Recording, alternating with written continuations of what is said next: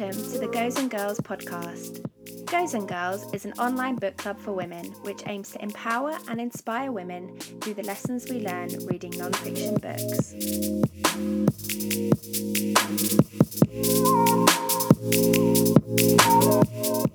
I'm really excited to have you on the podcast, Beth. Thank you so much for coming on. It's my great pleasure. Thank you for having me. How are you feeling after book number 2 is now out in the big wide world? Oh, I just had such a fantastic time launching it. It feels ever so special, actually. I think my kind of love affair with Japan has been a very private thing for the last 20 years. You know, it's been many, many, many hours of working away in libraries and wandering through temples and quiet gardens and all these things. And this new book, Wabi Sabi, has been an amazing opportunity, I think, first to have some incredible conversations with people, but then to share it with the world and introduce so many more people to the world of Japan and Japanese culture that I love, in a way that hopefully helps them in their lives. It just feels like a real gift. It feels like this book had to be written, and I'm just lucky that I got to write it, actually. Yeah, and I feel like this book was absolutely meant to be written by you. What makes you say that? I've never been to Japan. I didn't really know that much about Japan, but reading it, like, I love the way that you write anyway, but it just felt like we were just getting right inside your head and inside of how you feel about Japan. And I just found it really infectious, and I can't imagine feeling like that through any other author. I guess because I know how much you love Japan. That's a really wonderful thing for somebody to say. Thank you so much. And yeah, it's funny because I think this is it made me realise something really important about just our careers in general, I think, because there's so many things that have happened in my life connected to Japan. And when you think about the fact that me learning Japanese was really quite random in the first place, there's so many things that have happened where I've just done something that was interesting, not with any particular strategy or to get a promotion or more money or anything like that. And all of those things have all come together now to allow me to write this book. So it was a real lesson to me, and don't worry too much about whether the next step makes sense. If you feel really connected to an opportunity, just do it, because it will probably serve you at some point in some way you can't even imagine. Definitely. I totally agree. So I want to kick off by asking you because obviously throughout the book, I don't want to put too many spoilers in, because I think that everybody should read it, but I want to know what Wabi Sabi means for you. It's like the $1 million question. because Wabi Sabi is it's a word that I don't know whether your listeners have heard of it or not, but it's a word I think has been kind of in the zeitgeist lately, and actually, interestingly enough, it was picked as a global design trend by one of the top trend forecasters for 2018. And so it's very much, I think, been in the consciousness of I think it's been in the consciousness of a lot of artists and designers for some time, as a word that describes a particular kind of visual look, and really based in this idea of finding beauty in imperfection. But for me, Wabi Sabi goes an awful lot deeper than that. That is one aspect of it. And I can understand why people have come to use the word that way, but it's really much more about the way that we experience life with all our senses, the way that we are connected and part of nature, and understand by really thinking about how nature works, we can be reminded of so many important life lessons. And, fundamentally, that our lives are not here. We're not here forever. Our lives will end at some point, that we are always in motion in terms of what's going on in our lives. And that fundamentally, the one that really, if you think about it, I think is mind-blowing, is the fact that nature reminds us that because everything is transient, nothing is ever finished. That means nothing is ever perfect, which means imperfection is the natural state of everything, which means we are supposed to be imperfect, not the finished perfect thing. And it just goes against everything that the media and everyone who's selling us something tells us, but it's just such an important understanding, I think, for our well-being. Yeah, I love that. And I think throughout the book, there were moments that made me kind of step back and think about like my surrounding. And because I think quite often, like you were saying about the senses, we often do things where we don't take into account all of our senses. And there's a bit in the book where you bump into, there's a boy on the street and he's on his phone and you're pointing up to the sky and you say like, look at that. Yeah. And I don't, that's so powerful because for listeners, I don't just go up to strangers and point to the sky. There was a double rainbow in the sky and I was so completely in awe of this rainbow. Yeah. I had to stop this guy who was looking on his phone and say, look at the sky, it's phenomenal.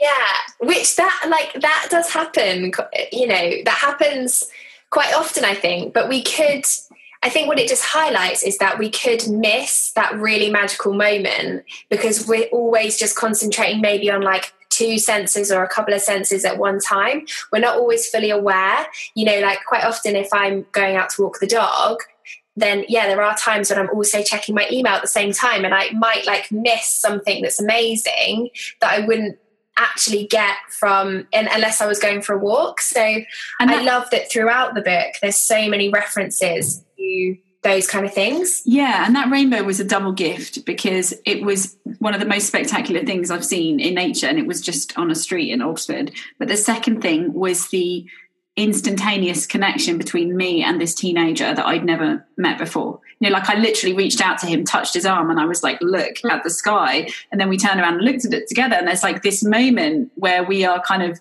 like in a bubble together. And of course, after 2 seconds, that's gone. But it was an amazing experience to share with this person who's also looking at this beautiful thing in nature. And I think it's not just, like you say, it's not just what we see, it's the experience of what we see. And I think something that exploring this idea of wabi-sabi has really taught me is that beauty is kind of, it's a conversation. And it's not that we just look at something like a painting and go, oh, that's pretty. Where beauty becomes real beauty when we are part of the experience of it. So when we are thinking about it, when we're reflecting on it, when it's having an emotional impact on us. And I think that's something I've really learned from Japanese culture.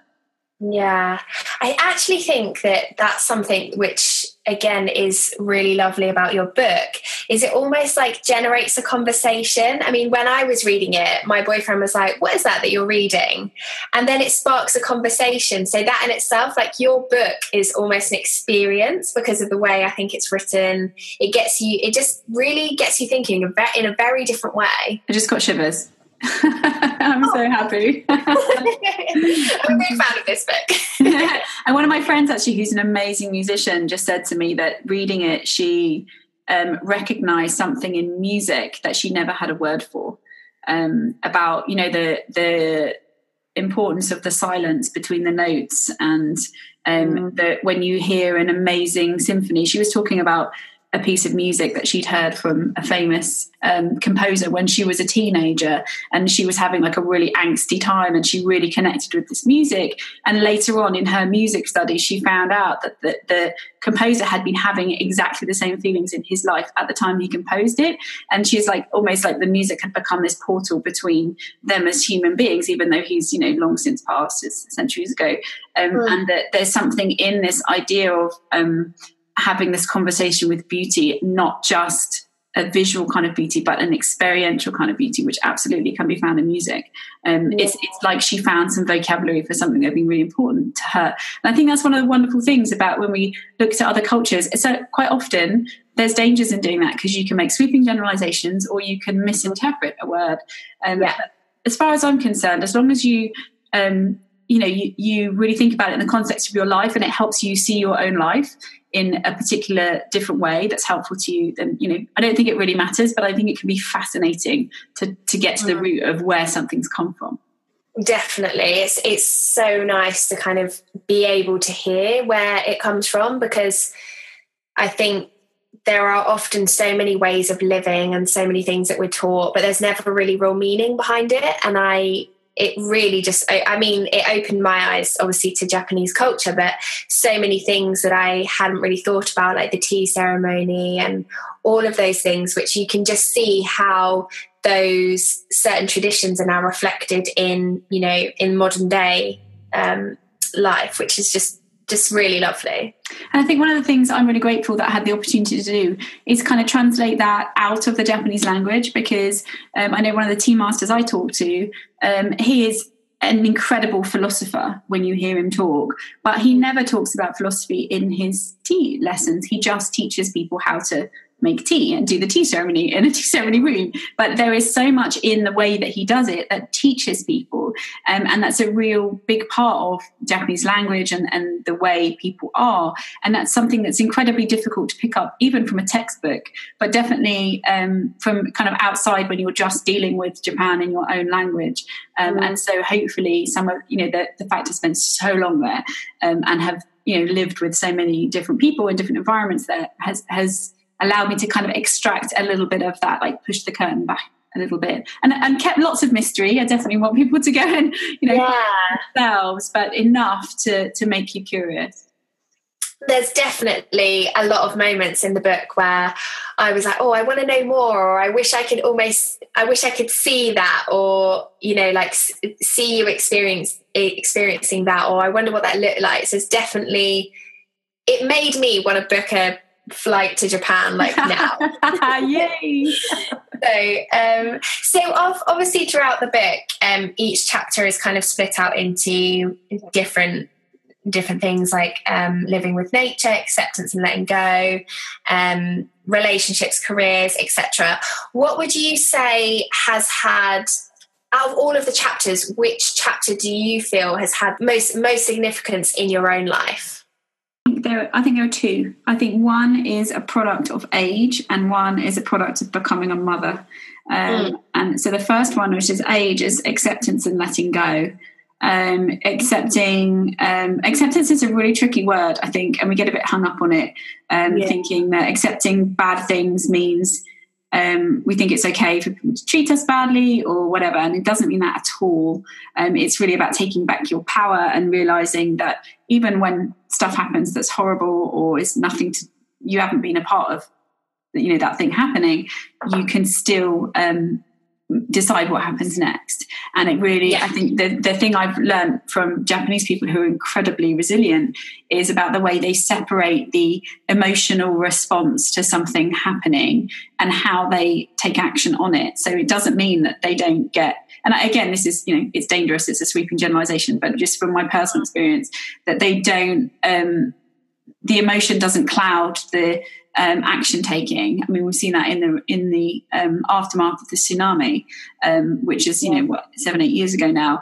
It was utterly devastating, and as you know, the emotional side of it is exactly the same as for any human being, but the action-based response was unbelievable. The speed at which they dealt with the actuality of the situation, and I'm sure many people then went on and had, you know, that kind of emotional response came out in full later.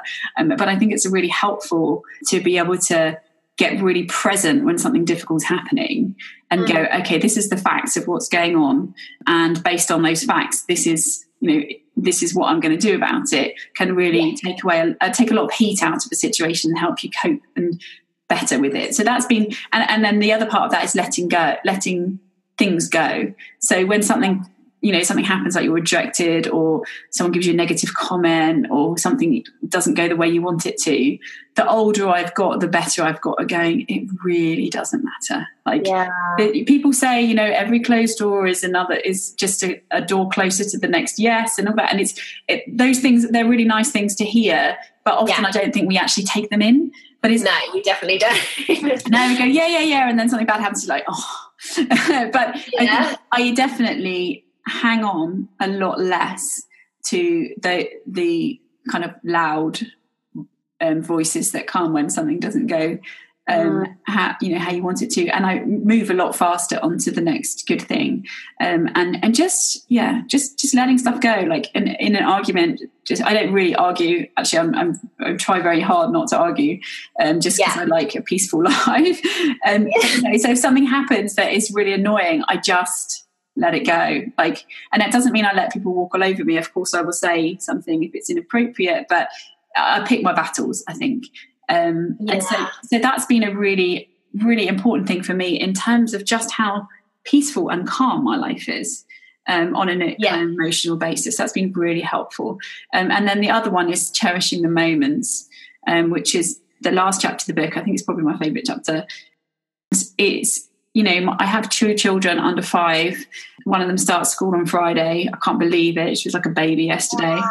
And I've written 2 books in the time since she was born.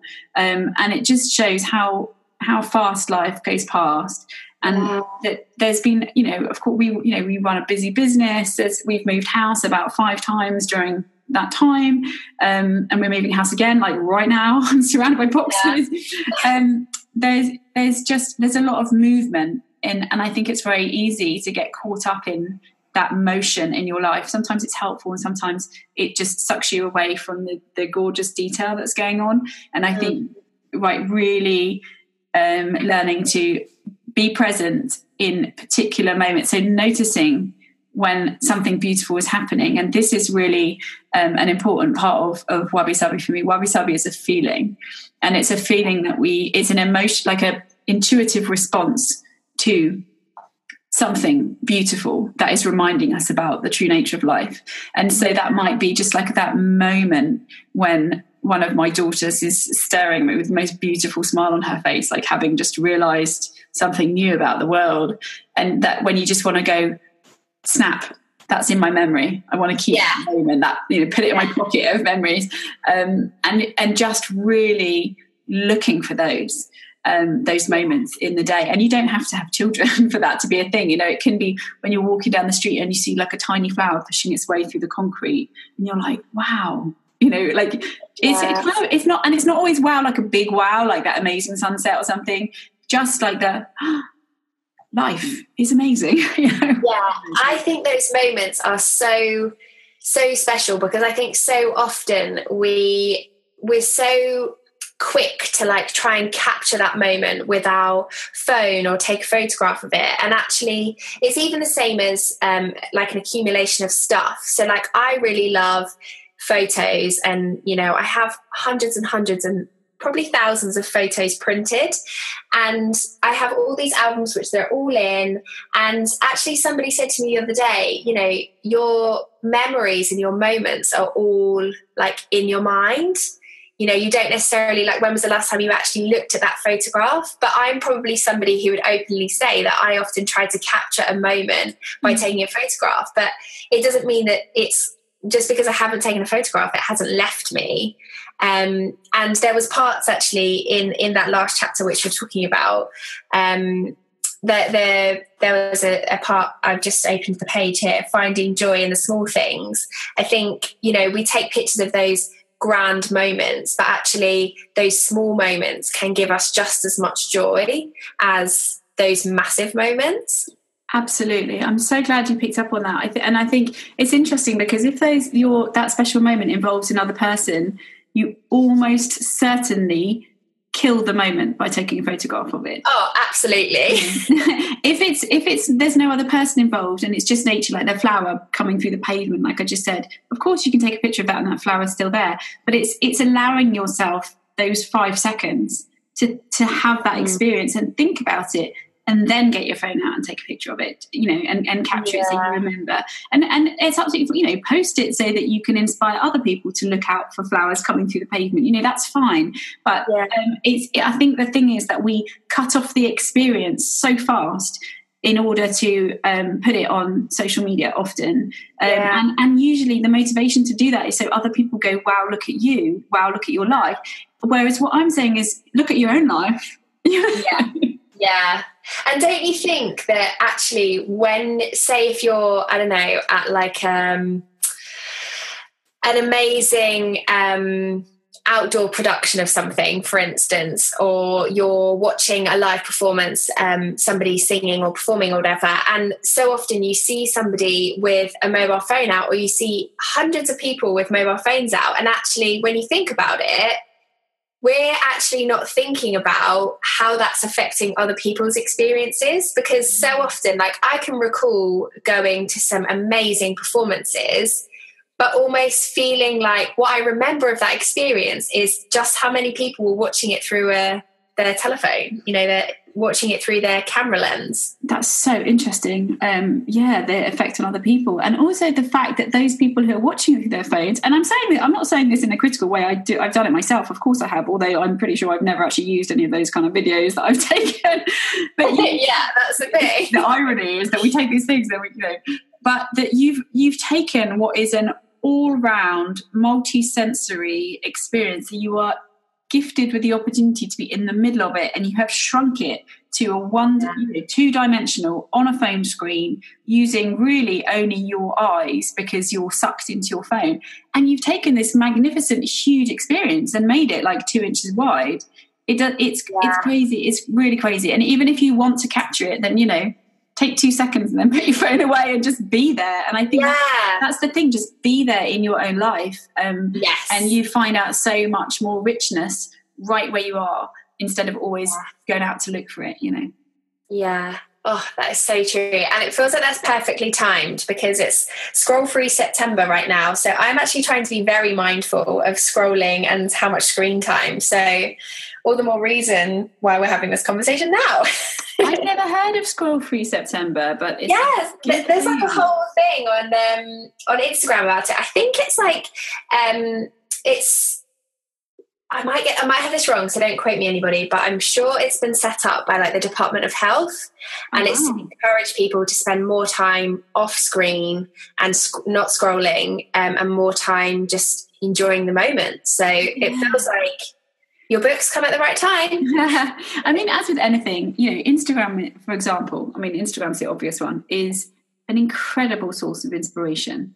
If you're using it in a way that serves you, then it's a mind-blowing tool that we haven't ever had access to before, apart from this tiny sliver of time in life right now, right? So I'm grateful for it, and I'm not for 1 second saying ditch all social media, because also, somebody on there might be a doorway to something which is amazing in your life.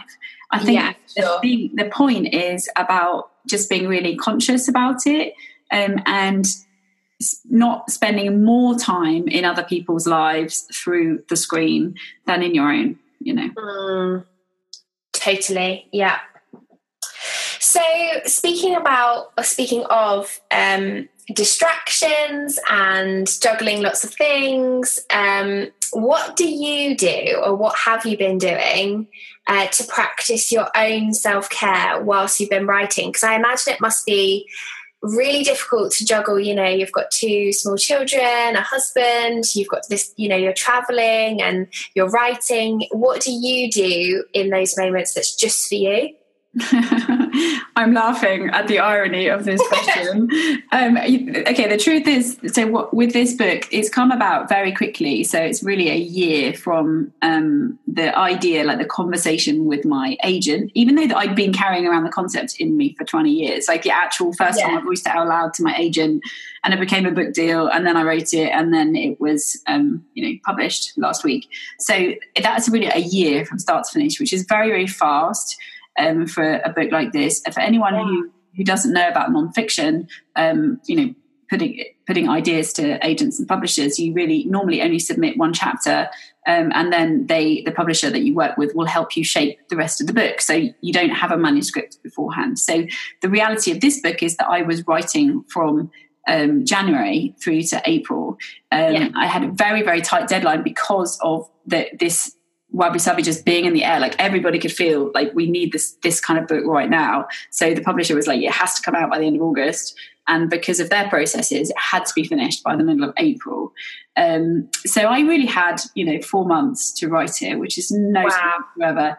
I'd done a ton of research already, but, still I went to Japan twice in that time. And I really had to just sit down with my business partners, because we run 3 businesses, and my husband as well, who works with me in my business, but also, of course, is my life partner and helps with very much. I say helps, like, we are partners in our family. and have a really honest conversation saying, I've got this opportunity. It's incredibly important to me because of, all these years I've been studying and committed to Japan and everything. And it feels like the time. But the only way I can make it happen is to basically go off the radar for 4 months. And if you look at my Instagram, I think I posted 10 times between January and April. And now I'm posting like 3 times a day. I have to say you went very off the radar. I really did. I went and, Facebook was mostly auto-posted and set up. And I just really focused all my, I did the absolute minimum essential stuff for work. And then, and I had a glorious time. I mean, It was a dream. I was away, like I said, in Japan. One of the trips was nearly a month long, which is, that was emotionally is difficult with my children being so small, but was just a dream. Taking this really big question and going to have amazing conversations with Zen monks and architects and farmers and all these things. Just a dream. And then I went on a writing retreat twice as well at the amazing Arvon Writing Centre in the north of England. And so I had these big chunks of time, which was work. And I think sometimes it's hard for other people to understand that you are working, And my little one, who's 4, brilliantly came up to me and said, "So, Mummy, writing is basically sitting on a sofa, being lazy." And I'm like, no. Yes, it kind of is. No, it's not. And so that time I was probably in better health than I have been in the last 5 years, because I was just in my creative zone. I was going to, walking. I get all my good ideas when I'm walking. So I was walking miles and miles through forest and fields and all these things. And so that was not a problem in terms of self-care.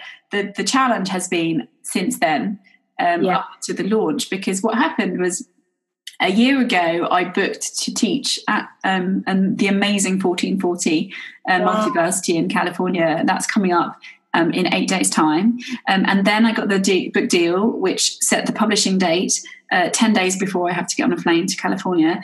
And then my daughter didn't get into any school, so we decided to move to Devon, which means we have to sell our house, which we've just done, and move out of here. And she starts school on Friday. So suddenly 3 absolutely enormous things have fallen in the space of 2 weeks. Yeah. And of course I'd had essentially 4 months off 3 businesses. And so there was a massive stack of stuff waiting for me. And then I had to plan the launch. And so this has been a massive test. And also from April, I decided that I really needed to commit to some kind of exercise. So I joined a gym, which I don't like gyms, but I joined a gym where they train small groups of people. Like, you never have more than 4 people in a group. And I committed to 3 times a week. And in 5 months, I've taken 10 years off my metabolic age, which I read that. Yeah. I was like, wow, that's amazing. Yeah, I was very shocked when I first went there, and it said I had a metabolic age of 50 when I'm only 41. Now it's 40, so I feel better about that. But I think that was, much as I didn't really enjoy it, like going to the gym at 7 in the morning is not my thing really. Much rather go for a country walk, which is why I'm moving to the country.